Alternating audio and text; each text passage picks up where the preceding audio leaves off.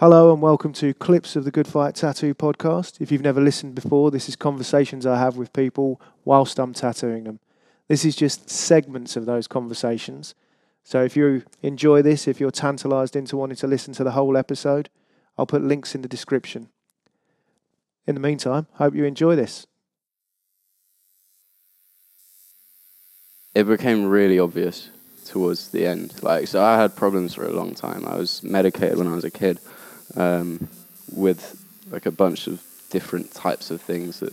When you say medicating, what do you mean by that? Do you mean like you had like stuff that was going on in your own head, your own issues? Yeah, I had like psychotic issues or whatever, and like manic depression and these sort of anxiety things, which stemmed from just who I was as a person. Like, it was something that was just part of me for a long time, and then got triggered by something as well.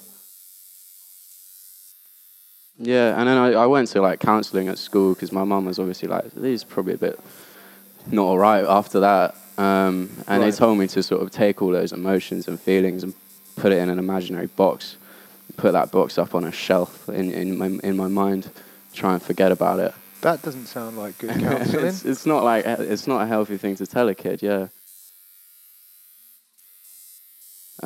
It's masking the issues, isn't it? Yeah, and that's how easily sort of I slipped into the other side of things and started self-medicating when I got off that. So you got off the prescription medication? Yeah. Did you get off yourself? Yeah. What was it that made you want to get off? I felt horrible. You just felt like you were a bit of a drone. You didn't. So was it one of those things like common thing that because I never. When I had issues with things like that, I never got medicated. I just went straight to, because I'm glad that at the time I was straight edge. So I was just like, when said their initial thing is they went, right, we can prescribe you drugs. And I went, no way, no, not a chance. What else you got? No, I wish I was in that boat because, at quite a young, impressionable age, I was willing to do anything to stop thinking in this way. So what it seems is like, from most people who I know who've taken it, and if this is your experience, say, because it seems like most people, what it does is it masks all stuff. So you don't feel high, you don't feel low, you just feel at this constant plateau. Yeah, no, that's exactly how you feel. That's a great way of describing it. And as soon as those were gone, I was just drinking and smoking that was left, and I just carried on self-medicating with harder-ish until, eventually I just...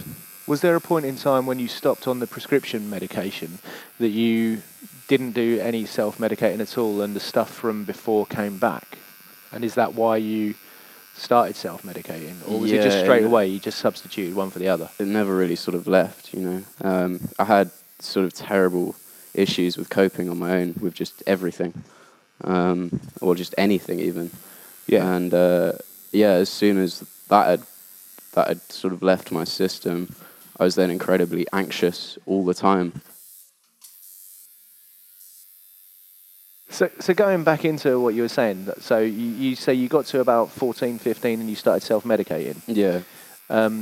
So if you don't mind me asking, what did you start medicating with?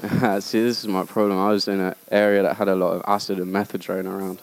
Like meow meow. Oh, God. Yeah. That was such a weird, fashionable thing. It's such a strange combination of drugs, man. Because acid wasn't that fashionable. It still isn't. It's something that's coming back a bit now, psychedelics. I did acid once. Worst thing I've ever done. But worst thing. Like meow meow, I don't understand. Like, why was that ever? It made you smell like cats. It felt like a horrible version of cheap Mandy. Like, why wouldn't you just get some Mandy? But because it was cheap. How regular are we talking that you'd be doing methadone and acid and things like that? Are we talking I would be like weekday acid, weekend at methadone. Right, okay, so most of the week then? Yeah, that was high most of the week. But I used to microdose the acid. I used to cut up the tabs into 4 and then just do like a quarter per sort of quarter of the day. Yeah. Basically. Which for me, it actually really helped my focus. Like a little bit of psychedelics, like mushrooms as well, really can channel in certain amounts of focus to a point, and the minute you overdo it. I think it depends on the person as well. For some people, because I've done hallucinogenics and they fucked me up. Yeah. I did it and I didn't want to. I got spiked. I did it I think I remember us having this conversation a while ago, actually. Yeah. And it fucked me up. Yeah. Yeah, because your mate just put it in your drink, didn't they? Yeah. That's horrible. So was there something self-destructive in this? Oh, in massively. you wanting to do it? Oh, yeah. Yeah, because I've been trying to sort of end it all for a while by then. Right. So this, still all stems from that experience when you were 11. Yeah, and that made you sort of, because you thought about it so much and you spent so much time. Yeah, it's with just that been in your head, part of my life, It then got to a point where you were thinking of doing that yourself. Yeah, massively. Which was, it was strange for someone like I didn't have an amazing childhood, but it was perfectly comfortable. Like, it was fine. Like, it wasn't like abnormal.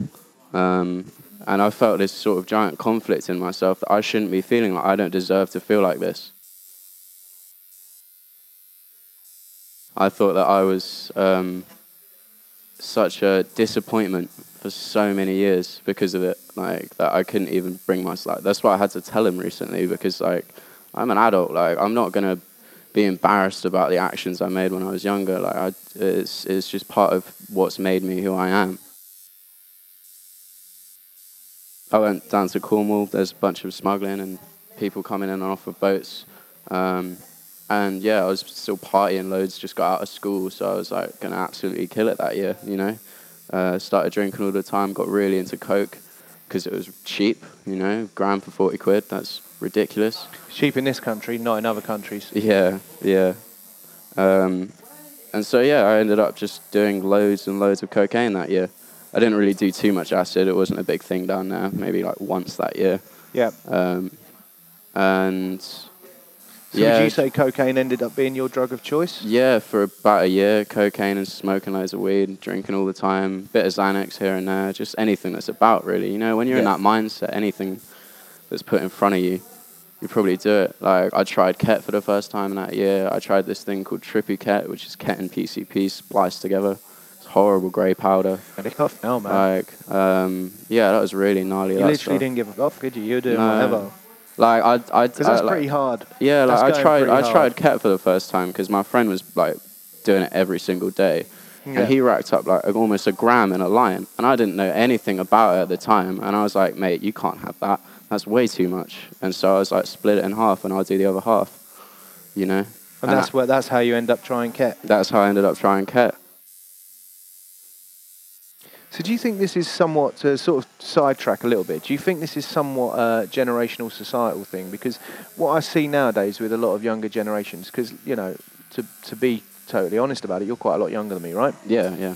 So how old are you? 21. 21, right. So it seems that there's a real thing with a younger generation now, especially with the music that people listen to and the way everything's talked about. It seems to be a lot of talk about depression and a lot of talk about doing drugs. Yeah.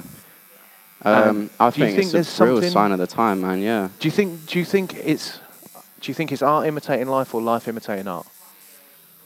Well, that's a good question. It's probably a bit of both, because I see this sort of current trend of mental health as something that's been really brought around by the constant comparison of yourself to others through the internet. From social media? Yeah, of course. Yep. Like, where else would it have been? Like, I remember my dad always saying, like, yeah, I'm sure loads of people in my generation had depression, but they said it stiff up a little, they wouldn't talk about it, whereas everything is out in the open now. You can't, like, let these things go unnoticed, almost.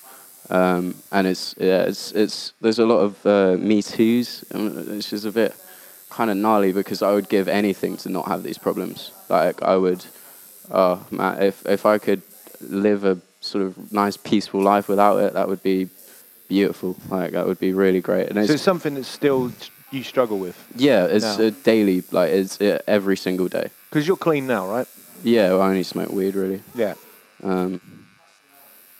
But yeah, that was, that's probably almost 7 years of my sort of teenage adult life was high every day.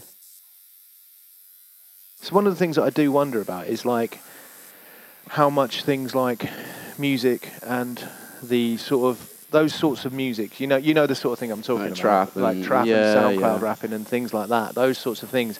There's a lot of talk about depression and medicating with Xanax and things like that, and Oh, mate, self-medicating. honestly. And there's something that I see that I don't know if I think is fair, but personally I think there's a little bit of deliberately wanting to be They're in part of glamorising it in a lot of ways, I don't yeah. think it's necessarily that they're glamorising it, but I do see that people almost want to. People do have mental health issues, and I've had them from a completely different generation to yours, and Yeah. it was dealt with in a completely different way. I know some people have had counselling before and they've had bad counselling, and then they go to a situation then later in life and go, no way am I doing counselling again because it's ish and it doesn't work for me. But the reality is that anyone who's going through mental health issues, I would encourage to continue to try counselling until you find someone that it You works just with. got to keep going until you meet someone at work. It's just like tattooists. There's good tattooists and there's bad tattooists. And if you have a bad experience with a tattooist, that shouldn't mean that you then forever just assume every tattooist is bad. Yeah. Because that's not the case. Yeah. So what was it that made you break that cycle? Well, it's interesting. I'd managed to start losing weight before I'd managed to quit drugs, like hard drugs. And I know that had a bit to play in it. I wasn't eating because I was high all the time. And then I did actually sort of change my diet and change what I was putting into my body as well, because it made me think about that. I took a little bit off, and then I thought I could get more off. Yeah. I could so you keep started getting some sort of pride in yourself that you hadn't had in a different way. a bit of self-pride. I started eating better, but I was still taking ketamine every single day.